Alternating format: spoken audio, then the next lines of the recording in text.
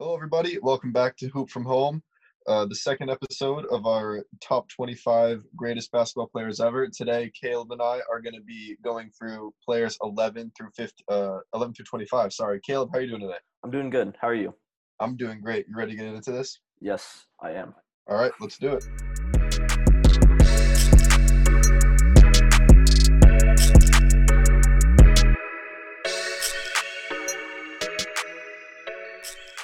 So, Max, I noticed in our first episode, we covered a lot of players. We had very similar order of players while the ranking was a little off.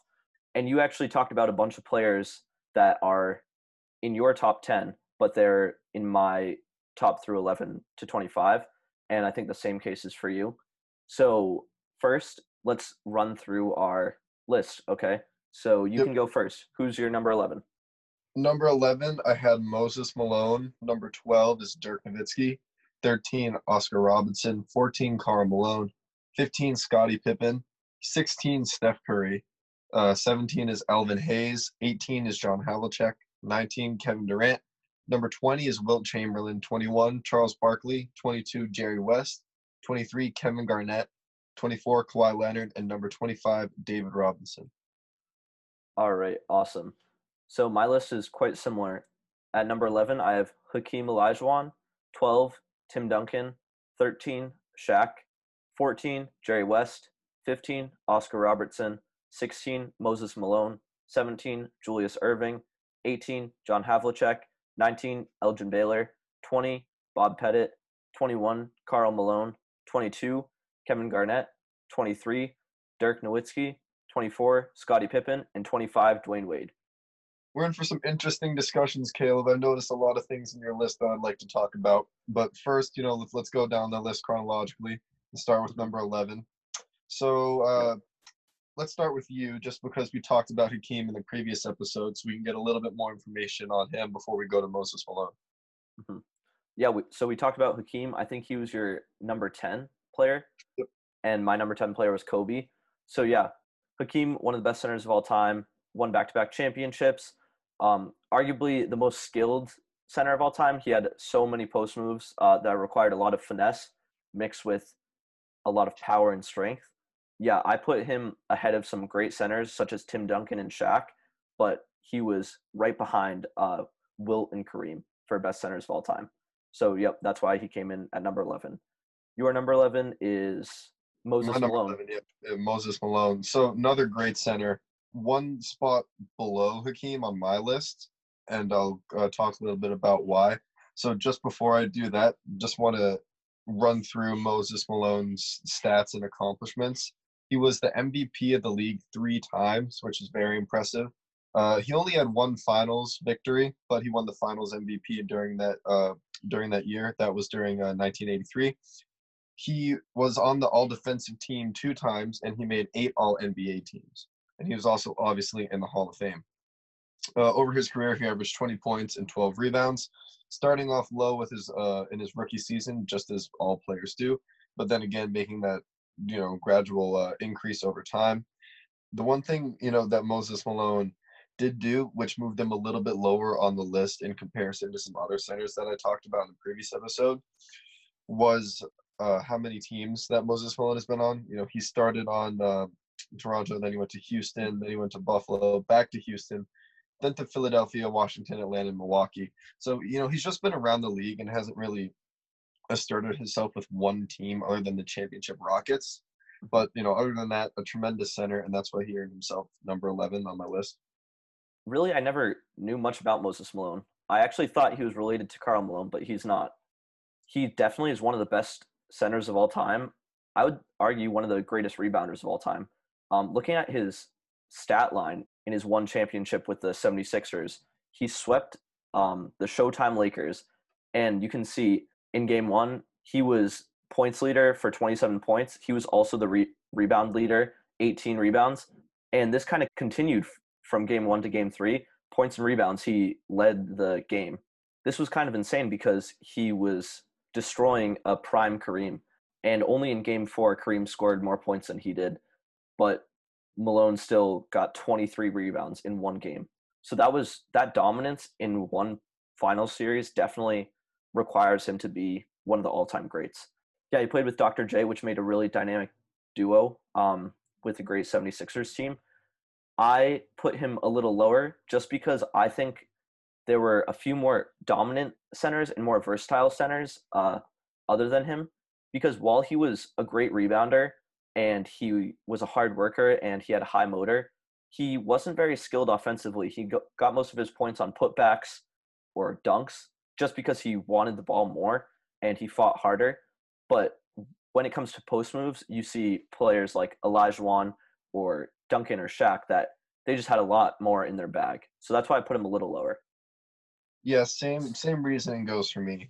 As we said in our previous episode, I had Shaq at 4, Duncan at 8, Moses Malone just a little bit below for the reasons I talked about and the ones that you mentioned. Mhm. All right, so let's move on to number 12. Caleb, you had Tim Duncan. Yep. So for the next few minutes, I guess I am mostly talking about centers. Yeah, Tim Duncan coming in right behind Olajuwon. This was a really hard ranking for these three great centers, Shaq, Olajuwon, and Duncan. But I put Duncan at number 12. Just looking at his rings, he has 5 rings and 3 Finals MVP. We mentioned last episode he was an integral part of the Spurs dynasty. He and Pop really made that dynasty prosper for years and years. Yeah, I don't think there's much more we can talk about for Duncan. Just a dominant center. He played some great teams. He had also some great teammates such as David Robinson or Kawhi. Just a great center. Yeah, Caleb, we talked a lot about Tim Duncan in the previous episode. We'll move on to my number 12, who is Dirk Nowitzki. Now, I think this is a very tough choice for me to put him at 12. When I was making my list, I put him, all sorts of different spots and moved him around a lot. So I'll make the case why he's number 12. Dirk's a very interesting player. He only has one championship, which was a very interesting championship. He kind of stole it, but I'll talk about that a little bit. Right now, I'll just go over some of his accomplishments. He won the Finals MVP when he won his championship. He was the NBA MVP one time. He made 12 All NBA teams, and he appeared in the Olympics. Unfortunately, did not win due to the Dream Team. All right, so Dirk won his championship in 2011. During the series, he averaged 26 points, 9 rebounds, and 2 assists. He played a young LeBron and Dwayne Wade team, the with the Miami Heat, and Chris Bosh obviously, and the GOAT Mario Chalmers.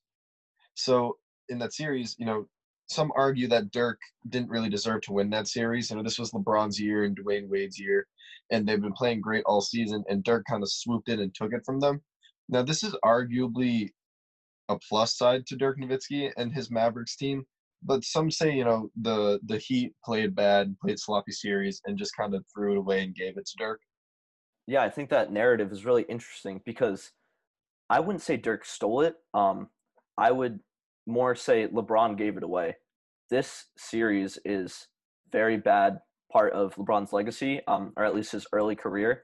So you have this young Big Three Heat team that is the super team dominating the league, and LeBron just really chokes in the finals.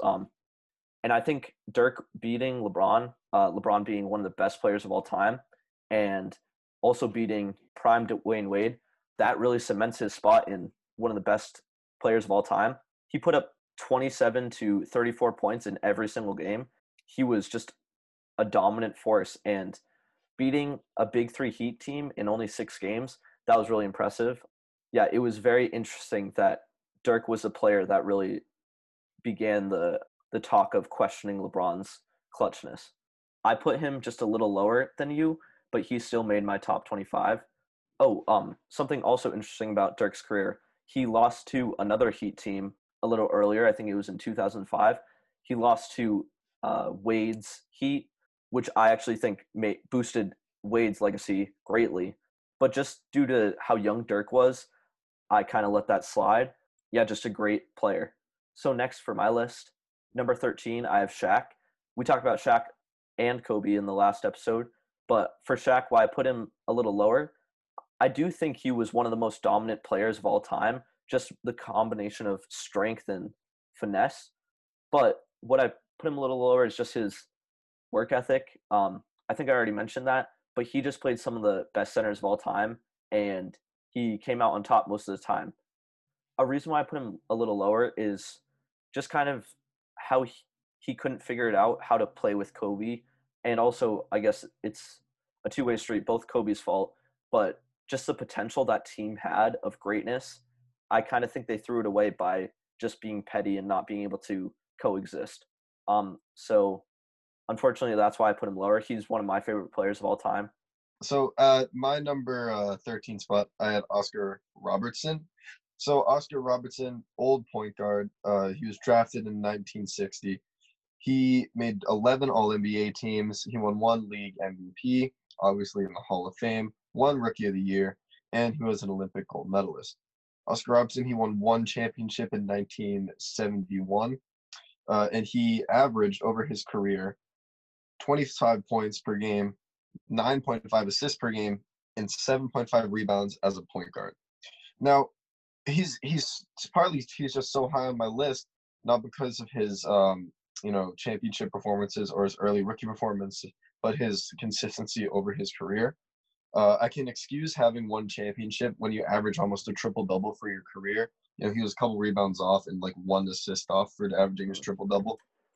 He was another early example of a 6'5" guard who really liked to handle the ball. I think if he was just a little more dominant in basketball, was a little more prominent in the culture back then, Oscar Robertson could have had a similar career to Magic Johnson. Not as, impactful and memorable, but definitely in the same area as changing the way positions are played.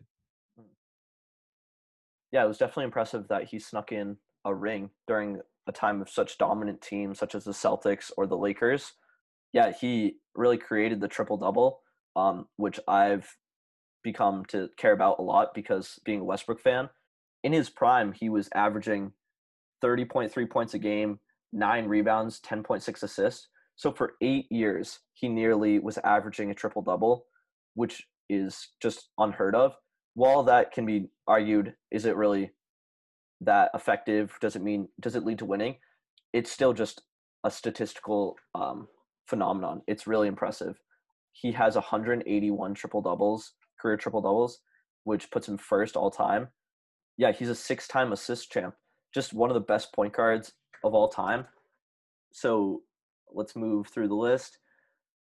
For 14, I have another point guard, Jerry West. So Jerry West, also known as Mr. Clutch, he was the NBA logo, just a really iconic NBA figure. He averaged 27 points a game, 5.8 rebounds, 6.7 assists. His career, he played 14 seasons. And the thing that is just destroys West's record is his 1-8 finals record. This is due to a dominant Celtics team with Bill Russell. He met Bill Russell in the finals many times, and he just never seemed to be able to match him. And something incredible about West's legacy is he's the first player and only player ever to win a finals MVP with his team losing the finals.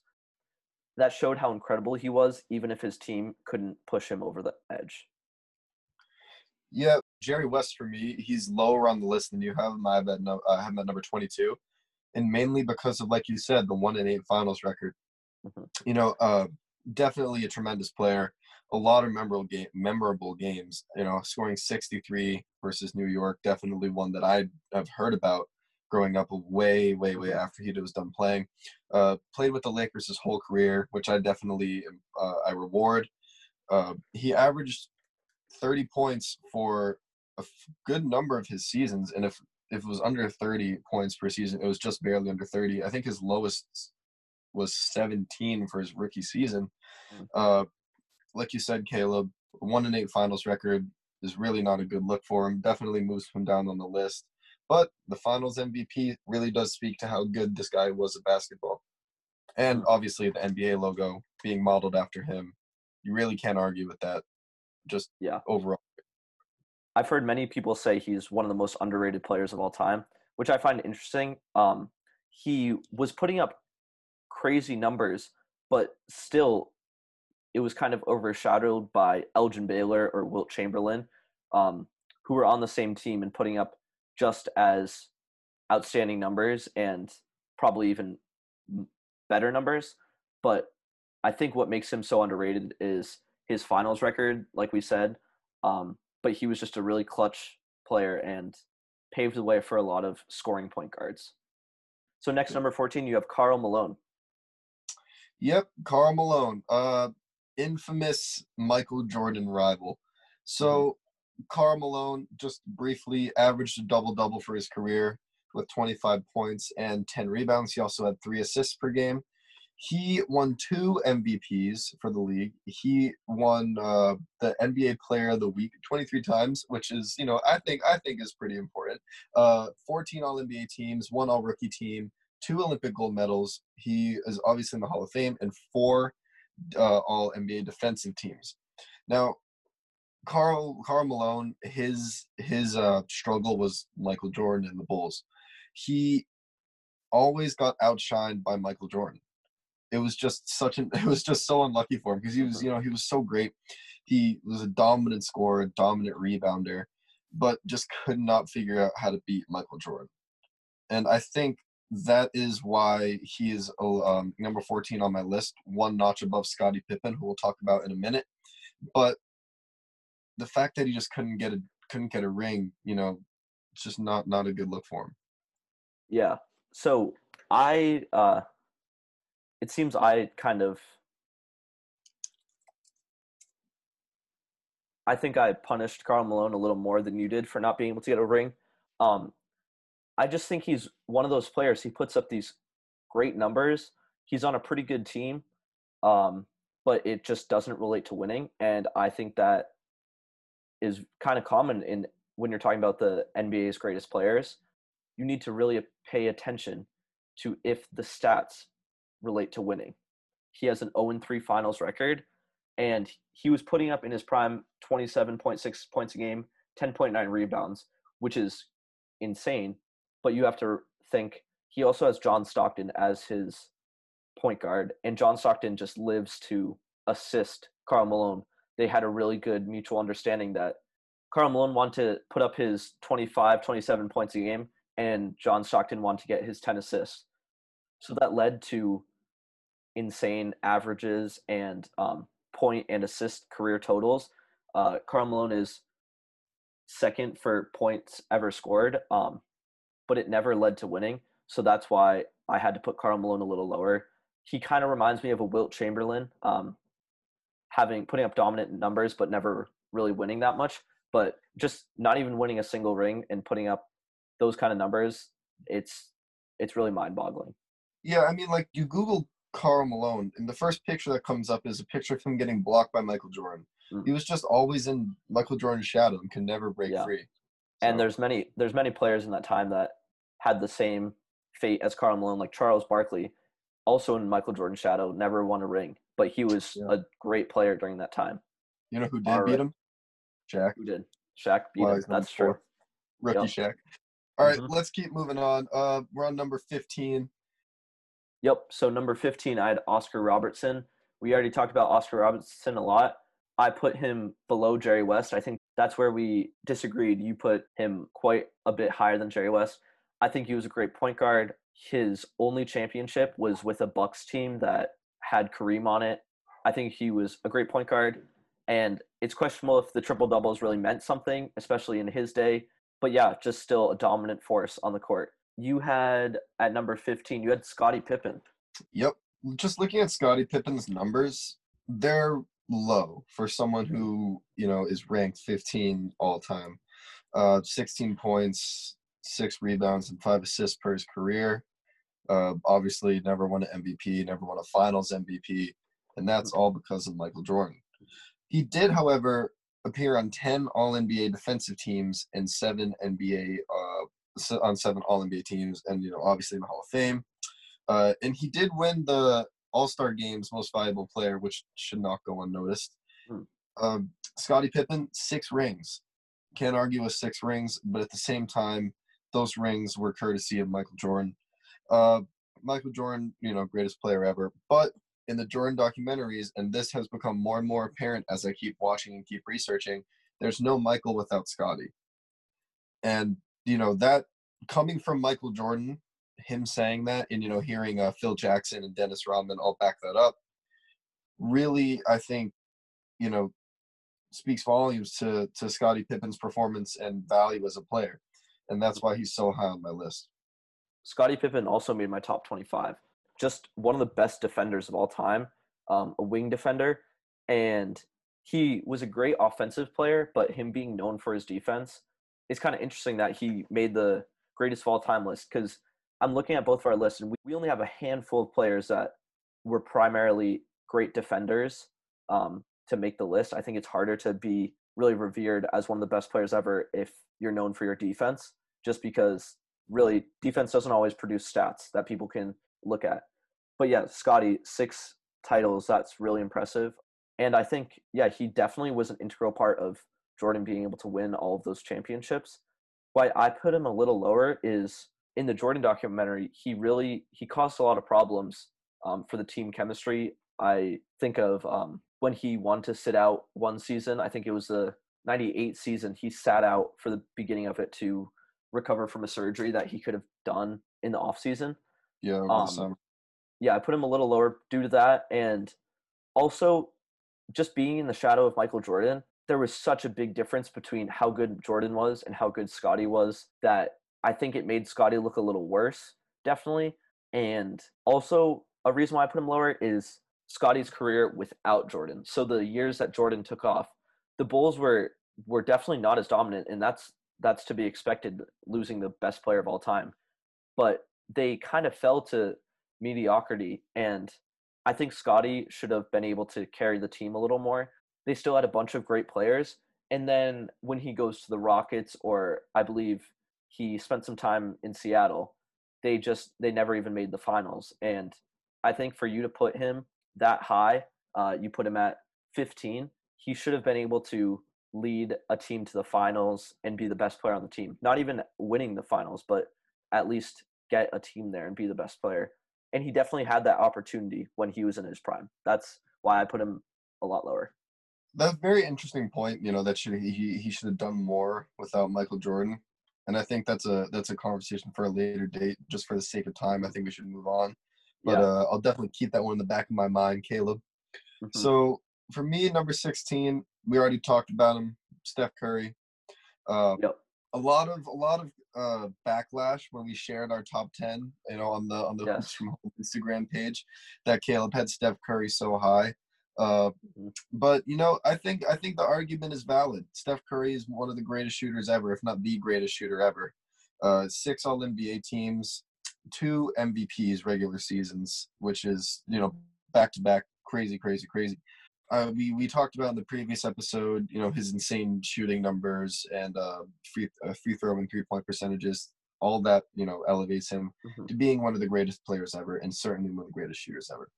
Now, Caleb, as I look at your list, your number 16 player is Moses Malone. So yeah, we got a lot of backlash for me putting Steph kind of high, and I think what people's problem is, if you look at my list, Steph being at number 9, it's basically me saying he's the second best point guard of all time, only behind Magic Johnson. And honestly, that statement I have a problem with.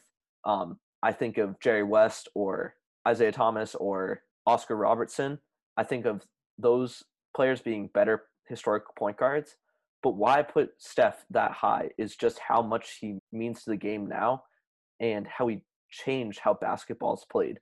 I think that increases his greatness so much that boosts his overall legacy. It covers up all of his playoff failures, and that is why he is number 9 for me. We don't need to talk about him anymore, but yeah, that's just me defending my case.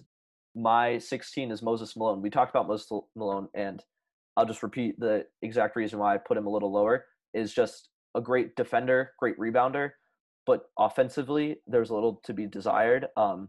Just skill wise, he put up good numbers for points, but they were mainly just putbacks and um, hard work points. But looking at other centers, they had a lot more skill.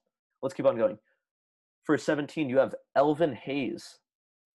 Yep, old man, Alvin Old man. Hayes, another old big man, 6'9" forward. averaged 21 points and 12 rebounds over his career, another double-double, 6 All-NBA teams, 2 All-NBA defensive teams. Not crazy awards and nominations, Elvin Hayes. He did have one ring in 1978 with the Washington Bullets, a while ago. But what stuck out to me, Elvin Hayes, was his consistency in rebounding and scoring. For defensive rebounding especially, there were some seasons where he'd average over 9, some seasons where he averaged over 10 defensive rebounds per game, which is, in my opinion, super, super valuable.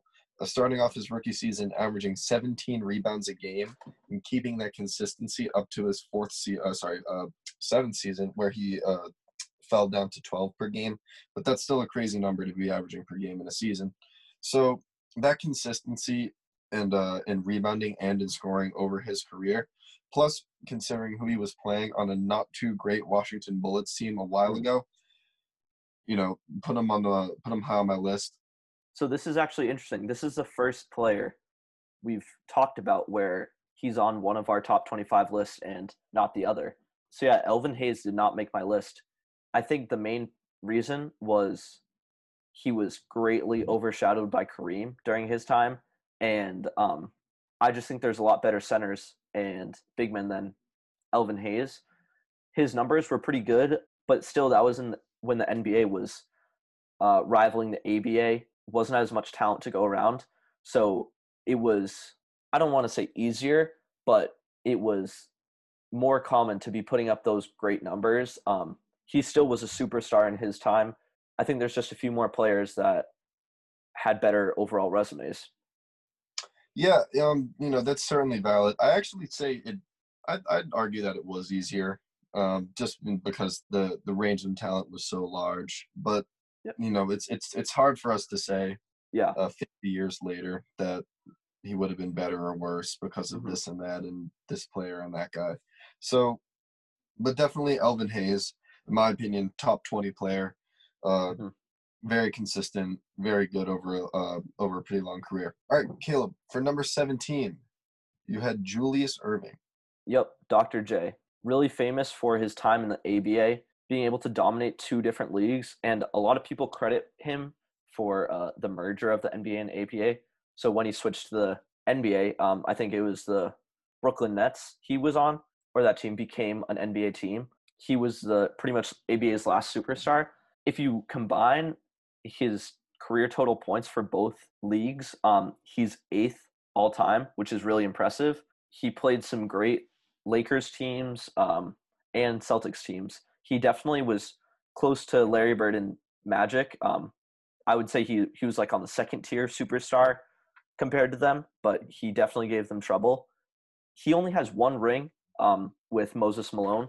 Still, he had really incredible career accomplishments: 16 All-Stars, 7 All-NBA teams, 4 MVPs, and he had a decent finals record of 1-3. So I just had to put him up there. And he really, in my opinion, changed the game. He increased the value of a scoring perimeter guy with his exciting dunks and just his explosiveness. And I think that paved the way for a person like Michael Jordan. So that's why I put him number 17. Dr. J for me, I just remember him mainly for his shift from like layups to dunks. Because no one was doing what he was doing. He's not on my top 25. And I could explain that just by comparing the stats that you just presented to other players, but I'm not going to. I could make the case for him being on the top 25 in my opinion, just because of the shift he took with the ABA and NBA. Like you said, one of the ABA's last great stars transitioning to the NBA, bringing his flashy game and making players be like, hey, I can jump as high as him. I can do this. Why don't I do it? And then players wanting to be like him definitely changed the way basketball was played. It's kind of interesting that both of our number 17 players we don't have on each other's list. I wonder how that happened. That's funny. Why. And speaking of some more similarities, number 18, we both have John Havlicek, a great Celtics player, and you have 2 Celtics fans here. So Yeah, so John Havlicek, I'll talk a little bit about his raw numbers, Caleb. Then, if you want, you can go into the more flashy parts of his career. Hmm. Uh, but John Havlicek, 20 points for his career, averaging 20 points, 6 rebounds, and 4 assists. He made 11 All NBA teams, 8 All NBA defensive teams, and he was on the All Rookie team and won 1 Finals MVP. Um, yeah, definitely some great numbers, and he has 8 rings and 1 Finals MVP. So those 8 rings are definitely thanks to Bill Russell's dominance. But the great part about the Celtics and Bill Russell is it was a great team. There was a lot of team chemistry. So alongside Bob Cousy and Havlicek and Russell, there are many other players, Casey Jones, they're able to maintain dominance for so long. What's really impressive about Havlicek is he was actually able to win a Finals MVP, even though he had so many great teammates on his team. So I think that was really impressive. In his prime, he was putting up 22 points a game for a guard during that time. That's really impressive. Yeah, it is definitely impressive. I just wanted to add that he was a loyal Celtic his whole life.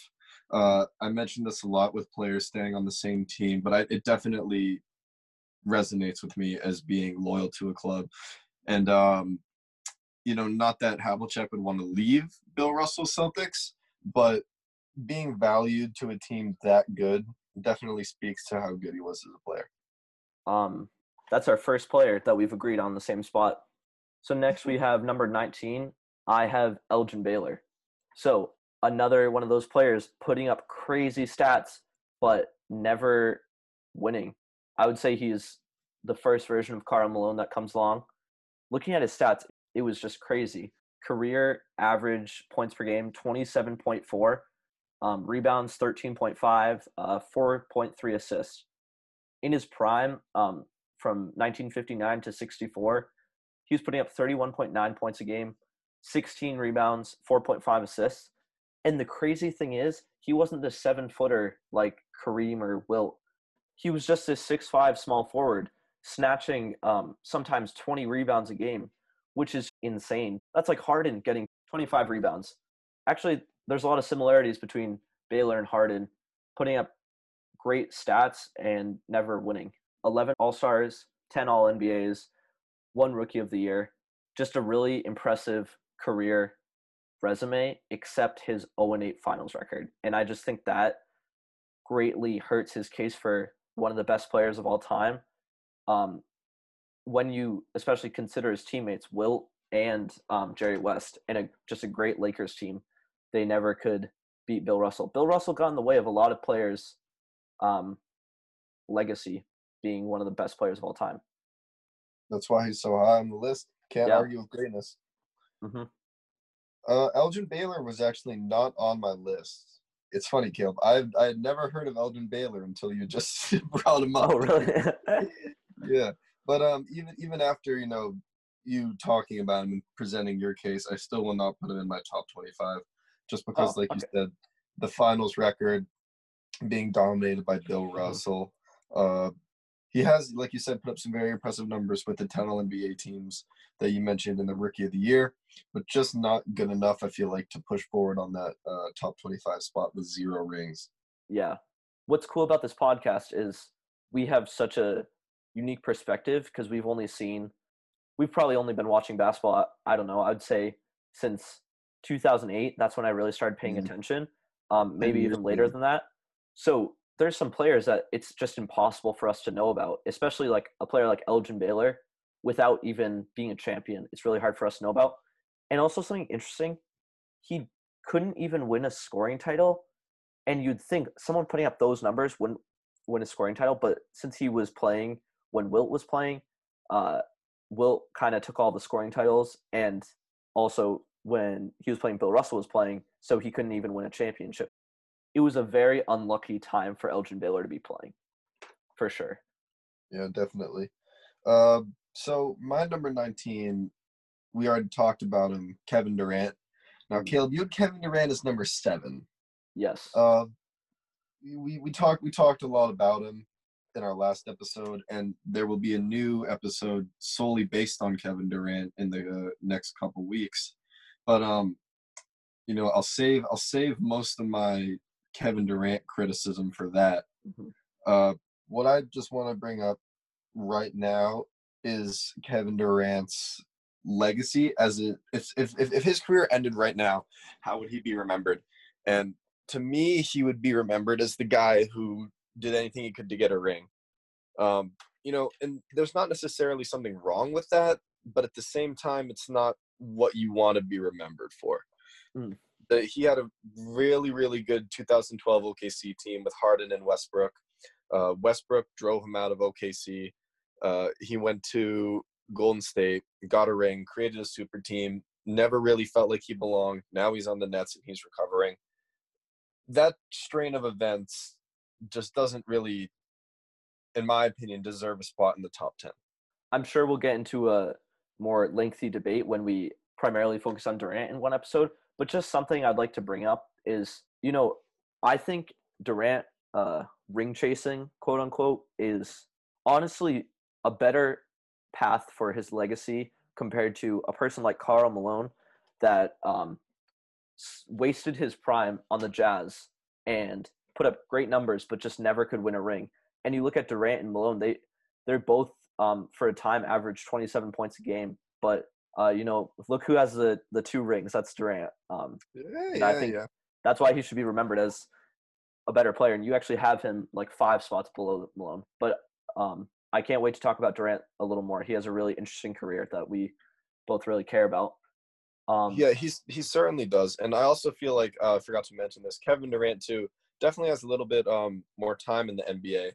Yeah. And I think it's very, very doable for him to move up a lot of spots on my list, and I think a few spots on your list, if he comes back and continues to play at the same level, if not at a higher level than he was playing at before the injury.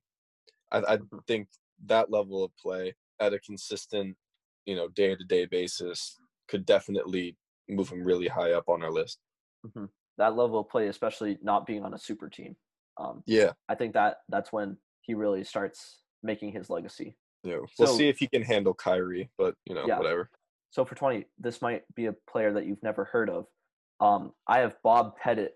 So Bob Pettit was this power forward on the St. Louis Hawks. He actually handed Bill Russell the only L of his career. So that one finals loss was from the St. Louis Hawks. Bob Pettit.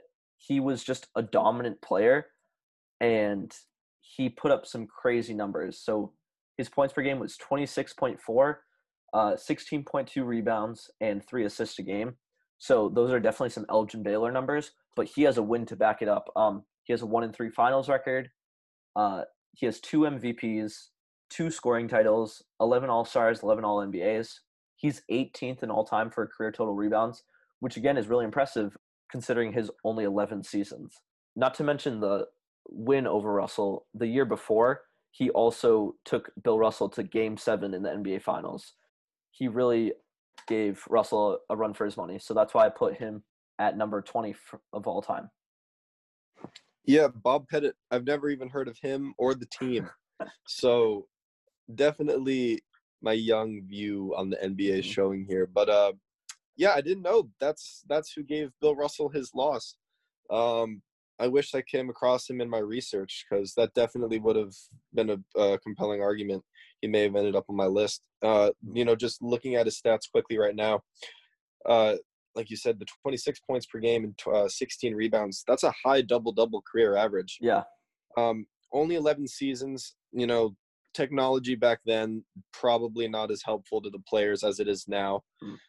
So I don't know if you can really blame him for those 11 seasons. But yeah, very, very solid player. Also, just something to mention, his kind of game, those 26.4 points a game didn't come from mid-range shots. They really just came from hustle points inside. And I think that would really hurt him if he played in, say, today's NBA. I think he would be a starter on a team, but just being a short big man and not really being able to shoot, I don't know if he'd really belong in this league or shine, but just you have to respect his greatness for his time and how the game was played. So that's why I put him that high. So next for number 20, you have Wilt. Wow, that Yep, I did not pretty realize low, you had right? him that low. Yeah, Yeah. that is very low. Um, so we talked about Wilt a lot. His numbers are outstanding: 30 points, 22 rebounds for a career average, 4 NBA MVP awards, 1 NBA Finals MVP, and 1 All-Star MVP.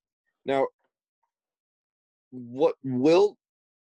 Why I have him so low is because 2 rings, averaging 30 points for his career, I don't know. I don't know. It just seems like he should have been so much more dominant and great.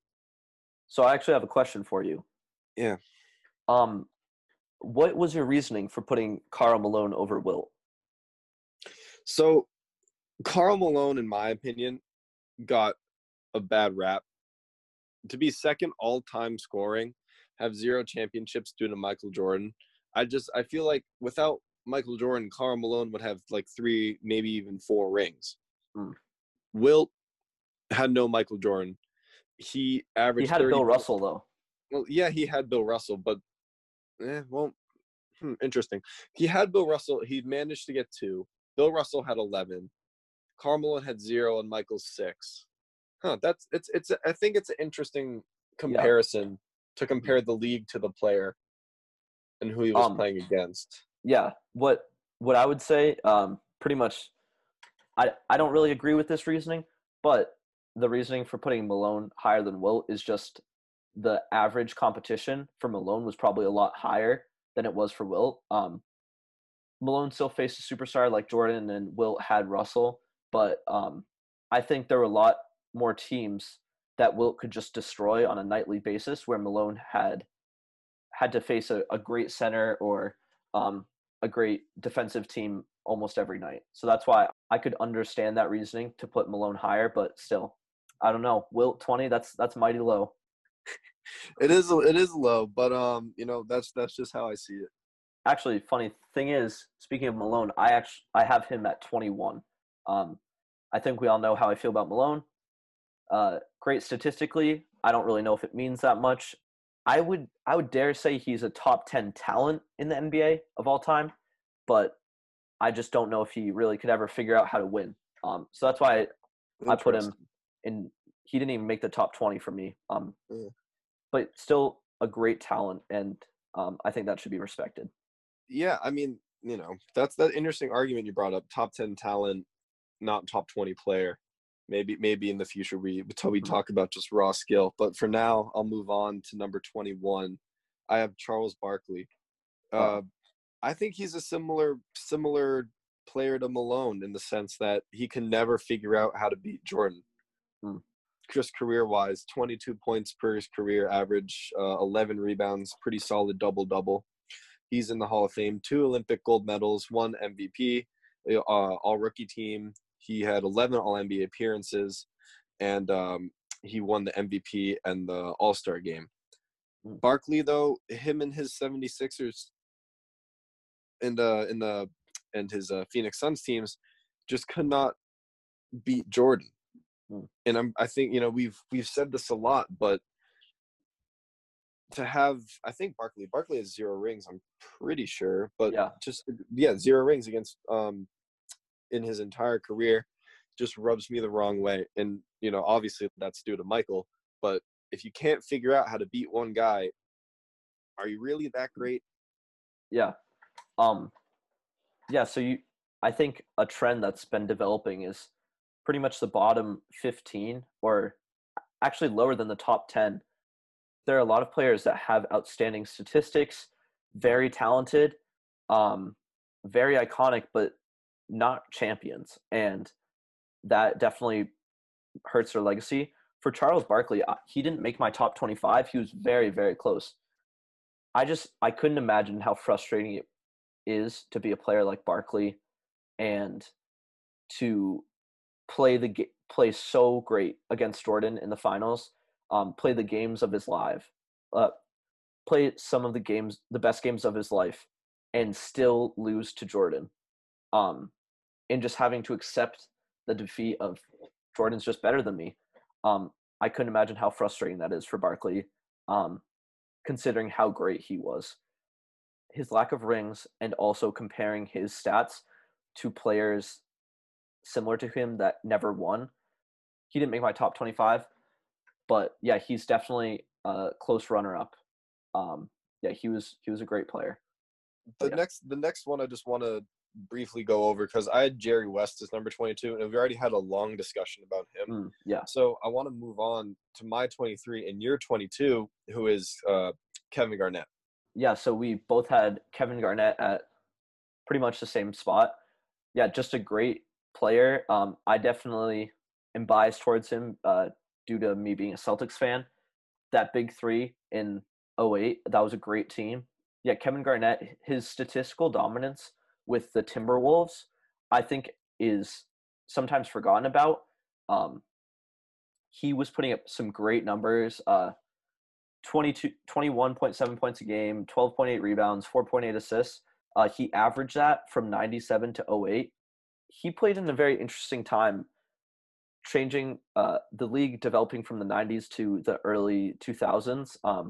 There was a lot more three-pointers being shot near the end of his career, and in the beginning, he was playing with Jordan. I think that was really, really interesting. He has a 1-0 finals record, and I thought something really impressive is that his stats kind of went down once he joined the Celtics, but I think he did that intentionally to be a team member and to let Paul Pierce and Ray Allen shine. And that chemistry worked together, and that made such a great team. And also, I didn't even mention Rondo, letting Rondo develop and be the playmaker for the team. I just think Kevin Garnett deserves a lot of credit for trading individual greatness for team greatness. Yeah, I totally agree with everything you said. You know, basically for all those reasons, he was number 23 on my list. I don't really think number 22 and number 23 ranking are that different. You know, just a few players happen to be a little bit better in my eyes than yours, and that's why he's a little bit lower on my list. But like you said, his Timberwolves career, especially his rookie couple seasons, I think he had 10 or 12 seasons on the Timberwolves, but he was truly dominant, averaging around 17 points a game, up to 23 points a game, 24 points a game. For his career on the Timberwolves, then becoming more of a team player on the Celtics and getting a ring in 07, I'm pretty sure 07, 08. You know, that team definitely in Boston is considered one of the best Celtics teams. And Kevin Garnett, definitely a big part of that. So just to provide some proof to what we're saying of him trading the individual greatness for team greatness is his last year in Minnesota, averaging 22.4 points a game, 12.8 rebounds. The very next year when he went to Boston, it wasn't he was falling off. He chose to put those numbers up. In Boston, 18.8 points per game, 9.2 rebounds a game. So there was a big swing in his stats, but they won a championship. So that's really important to remember. And also something that really boosts Kevin Garnett's legacy is being able to outplay a great LeBron James, like a great young LeBron James. I think that's really impressive. And those Celtics teams gave LeBron a lot of trouble pretty much his whole career. And I think that really helps Garnett's legacy. So that's great that we both can agree on Garnett. Let's move on. So next I have Dirk. And yeah, you talked about Dirk. You put him a lot higher. Yeah. I think I have a hard time putting Dirk above Garnett just due to his finals loss against Wade's Heat. But both players, they both gave LeBron a lot of trouble. And I don't really have much to add to Dirk. He was a great player. I would say he's the best European player of all time. Definitely one of the best international players, probably only behind Olajuwon. So yeah, that's my case for Dirk. Anything to add? No, I mean, not really. We talked about Dirk a lot earlier in the episode. I definitely think that he is, like you said, one of the best international players. Definitely, I think the best European player. Just a quick question, Caleb. He's number 23 on your list below Kevin Garnett. Is that just because you were a Celtics fan and you love the Celtics, and I totally respect that. But Garnett, I feel like played less of a impactful role on a championship team than Dirk did. Well, I think it's pretty easy to say Garnett was the best player on a championship team, but I do agree that he had some supporting stars that were much greater than any Dirk teammates, like Ray Allen or Paul Pierce and even Rondo. They're all going to make the Hall of Fame. They're all regarded as some of the best players. I think I put Garnett higher just because of his 1-0 finals record. I think that had a lot to do with it was hard for Garnett to get to the finals, but with that one finals, he won. And I think that makes a better case for his greatness than Dirk losing his finals. Because a lot of people think Dirk choked in the 2006 finals, I believe. But Garnett and Dirk, their careers played out in very similar ways. Just when they entered the league, their competition, their position, their offensive dominance. And also, I think Garnett was a far better, well-rounded player defensively and rebounding-wise. I just think he brought more to the team, just a little more, not that much more, while he might have been a little less of an offensive star than Dirk. All right, that I mean it's valid and all that, and I just wanted to get your opinion. Yeah. So we'll move on now. Number 24. We talked about him a little earlier. Caleb, Scottie Pippen is your number 24. Yes. So I had Scottie Pippen. He almost didn't make my list. I think I was going to put Barkley above him, but Scottie Pippen, great player, one of the best defensive players of all time, and I'll just repeat my reasoning for putting him a little lower is just his lack of success without Jordan. You can make the case that Jordan wouldn't have been successful without Scottie. I totally agree, but I think Scottie had the talent, had the tools, had the teammates to carry a team, but he wasn't able to, and I think that hurts his greatness because there's a lot of other players that are above him that were able to carry a team, were able to be the best player on a championship team, and Scottie sadly never achieved that. So that's why I put him a little lower. Yeah, I agree. Personally, I talked a little earlier. Scottie Pippen, there's no Michael Jordan without Scottie Pippen. His ability to take over a team definitely wasn't there in the absence of Michael Jordan. And I can see why people would put him lower on their list because of that and all of the reasons that you mentioned earlier. So you actually have Kawhi, which I would consider kind of a modern day Scottie Pippen. So talk about Kawhi for a little. I think Kawhi is a little better than Scottie Pippen. Interesting. This is, I think, something that people forget about. But Kawhi, 2 finals MVPs. Obviously one with the Raptors, which I'll talk about in a minute, but also one with the Spurs on a very dominant Tim Duncan, Manu Ginobili, Tony Parker team. He also has 5 All-NBA defensive teams. His defense is unmatched. He averages 2 steals a game per his career, which is a crazy number of steals per game. Kawhi, in the first 5 years of his career, averaged below 1.5 turnovers a game. Yeah. That's making his efficiency super, super high. He's averaging 27 points in his career right now, or is the span of his career, 7 rebounds and 5 assists. And obviously, we all know what happened last year with the Raptors. He turned a team that was, good, but nothing special into a championship team. He gave Kyle Lowry satisfaction. He made DeMar DeRozan mad. And he put Pascal Siakam on the map as being one of the most improved. I think he was actually the most improved player that year. Yeah, he was. He would have been this year because he's definitely making a name for himself. Kawhi also, starting out in the Spurs, really developed into a reliable player. Being a rookie, starting in the finals with a very, very experienced Spurs team is very hard to do. And he did it, stone cold.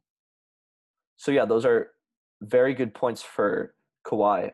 Interesting. You said Kawhi you think is better than Scottie. And I think we'll see how his career plays out, but maybe he could be better than Scottie. And I think honestly, if you insert Kawhi into that Bulls team and take out Scotty, they would have just as much success. I think so Just too. the defensive dominance.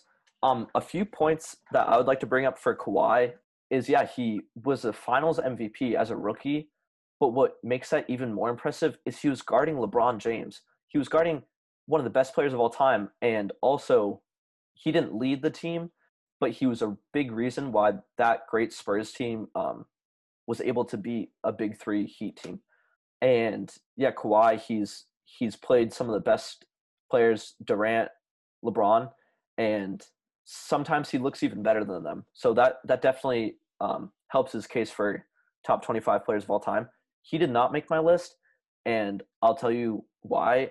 Sometimes his play style, it's a bit too ISO-centric for me. He doesn't always lead to team victories. He can put up great numbers, and he can carry the team, but he doesn't really, I wouldn't say, he doesn't always make the team better as a whole. And you look at the Raptors' success without him. So in that championship year, I think 2019, Kawhi rested many games. He loves to load manage. And when he was out, the Raptors still had a great record. They had a lot of team chemistry. And I just think Kawhi, kind of like how Kevin Durant is to the Warriors, he's just an added superstar that puts them over the edge. But there's already a really great fundamental team before them. So I think that in a way hurts his legacy for the Raptors. And also his ring that he won with the Raptors is a great series, but also you have to remember that that Warriors team, they were destroyed by the end. They didn't have Clay or Durant. So, and a Raptors team that was very durable, and they kind of remained healthy. So Kawhi didn't have to do much to win that series. So those are a few points just why Kawhi isn't as high for me. But we'll see how he does with the Clippers. And if he can win a third championship for another team and be the best player on that team, that would really be crazy. And I think then I would reconsider putting him in the top 25 for sure. Yeah, if he did that, then he'd be on the same level as LeBron. Not in the skill sense, but being one of the best players on a championship team. No, for sure. Yeah, that's really interesting, Kawhi. So I hate to accuse you of this, Max, but I'm just looking at your list. So you have Tim Duncan coming in at number 8. You have Kawhi at 24, and you have David Robinson at 25. Are you some secret Spurs fan or something? What's your reasoning for all this? Well, Caleb, it's funny that you mentioned that. I do like the Spurs, but that is not the reason why I have 3 great Spurs on the list. So David Robinson at number 25 for me. Now, ready? Just get ready for this. All right. I'm gonna read off all his relevant awards, and just tell me after I read these you don't think he deserves a spot. So, 6-time Rookie of the Month, 4-time NBA Player of the Week, NBA Rookie of the Year, 8 All Defensive Teams, 10 All NBA teams. He was the NBA Defensive Player of the Year. He also won an NBA Sportsmanship Player of the Year. Caleb, he's an Olympic gold medalist, not once but twice. He was one-time NBA MVP. He's obviously in the Hall of Fame. He also won an Olympic bronze medal. He made the All-NBA rookie team. And he won the NBA Sporting News All-NBA Most Valuable Player. Wow. Aside from all that, he averaged 21 points for his career and 10 rebounds. He had a long career with the Spurs. He averaged a lot of rebounds in his rookie seasons. He kind of had a little bit of a lull in his middle part of his career, but then picked it right back up in the next couple of seasons. He averaged 24 points in his rookie season, and that only went up. His most per season was 29.8, just shy of 30, and it's just super memorable season, in my opinion. Or it's not season, career. Sorry. So what I would just like to talk about David Robinson, great player, of course. I think he would definitely make my top 30. But why I didn't put him in the top 25 is, unfortunately, I think being a part of the Spurs, it kind of hurt some players' legacy. They're great teammates. and Popovich has a great system. But I think when you're talking about just individual greatness, I think it hurts him because he has 2 NBA championships. And in, I think, both of those NBA championships, guess who's finals MVP? Tim Duncan.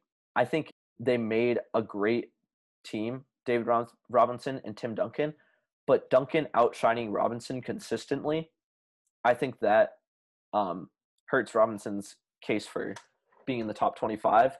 But he was a great defensive player, great center, and put up some insane numbers. He averaged 29.8 points a game in the 94 season, which is incredible. He was just a great center, but I think being a part of that Spurs team and Duncan overshadowing him hurt his legacy. See, I disagree. I don't think it hurt him. I just think it boosted Duncan. Because, like I said earlier, I talked about in the previous episode how Duncan, top 10 player, and his greatness and all his accomplishments, 5 rings. But with David Robinson playing with a young Tim Duncan, I don't think it's a negative against David Robinson that he got outshined. I just think it's Tim Duncan's greatness. I think this is a bit of foreshadowing, but when you talk about Dwayne Wade here in a couple of minutes, being outshined by LeBron is not a negative on Dwayne Wade, but just further promoting LeBron James. So that is a great point, but I would like to mention that Dwayne Wade won a finals before LeBron. He won a finals when he was the best player on the team, which is something David Robinson did not do. I think I've mentioned this quite a few times. Wade led a old Shaq, possibly washed up, and a pretty good Alonzo Mourning Heat team to the finals and beat the Mavericks. He beat Dirk when Dirk was in his prime. And that is why I put Dwayne Wade number 25. I think when we put this up on our list on Instagram, a lot of people will disagree with this. They'll have some recency bias, thinking of Dwayne Wade kind of squandering his last few years of kind of just staying in the league, but not really being able to be as dominant. Like when he was on the Cavs or Heat or Bulls near the end. But if you just look at Dwayne Wade when he was in his prime, you see some great numbers, great team success, and individual success. So Wade has a career average of 22 points per game, 4.7 rebounds, 5.4 assists. But if you look at his prime from 2004 to 11, he was putting up 26.6 points per game, 5.2 rebounds, and 6.6 assists. That's a great stat line for a shooting guard. It rivals any Kobe stat line. And he's definitely in the conversation for a top 3 shooting guard of all time, probably only behind Kobe and Jordan. And that's why he deserves to be in the top 25. That's a pretty good argument, Caleb. The one thing that I think that Dwayne Wade, if I had to make 5 more and go to 30, I think he'd be on my list for top 30. He was one of my honorable mentions, but I just think that there are players, and especially point guards and shooting guards, that outshine him just by a little bit. Those stat lines that you just presented are really good and really, really hard to do. And of course, the championships with LeBron and with Alonzo Mourning, like you mentioned. And I'll give Shaq some credit on that Heat championship too. But definitely top 30 player. Just for me, not good enough to make it in the top 25. Well, there you have it, guys. That is our top 25 greatest players of all time. We had a lot of interesting conversations, and I think what's most interesting is how many times we agreed. And there were really only a few disagreements, but those disagreements were pretty severe, especially in this episode. And I can't wait to hear from some of you guys on what your top 25 is. Feel free to submit your list to our Instagram, DM us, and we'll post it and see what the world thinks of it. Yep. Any closing remarks by you, Max? I think we wrapped it up pretty nicely, and I really enjoyed having these conversations, the agreements and disagreements. just want to say, episode on Kevin Durant coming shortly sometime Yep. next week. Be sure to look on our Instagram for updates. We're going to be Mhm. talking about Kevin Durant's legacy, his college career to now, his Thunder team with Westbrook and Harden, his Golden State run, and now his Yeah. Nets potential run with Kyrie Irving. Yeah, I can't wait to do that episode. Another episode to get excited about is, I think, following that Durant episode, we are going to talk about The Last Dance and Michael Jordan's career. You are going to hear a bunch more episodes where we try to focus on one player or one career, and really do a deep dive. So for these pyramid episodes, we really just did a general overview. We couldn't really get our feet wet going into each player, but hopefully in the Durant and Jordan episodes, you guys will have a more interesting perspective on it. So I think that is all for today. This is Hoops from Home, episode 2, and we hope you enjoyed.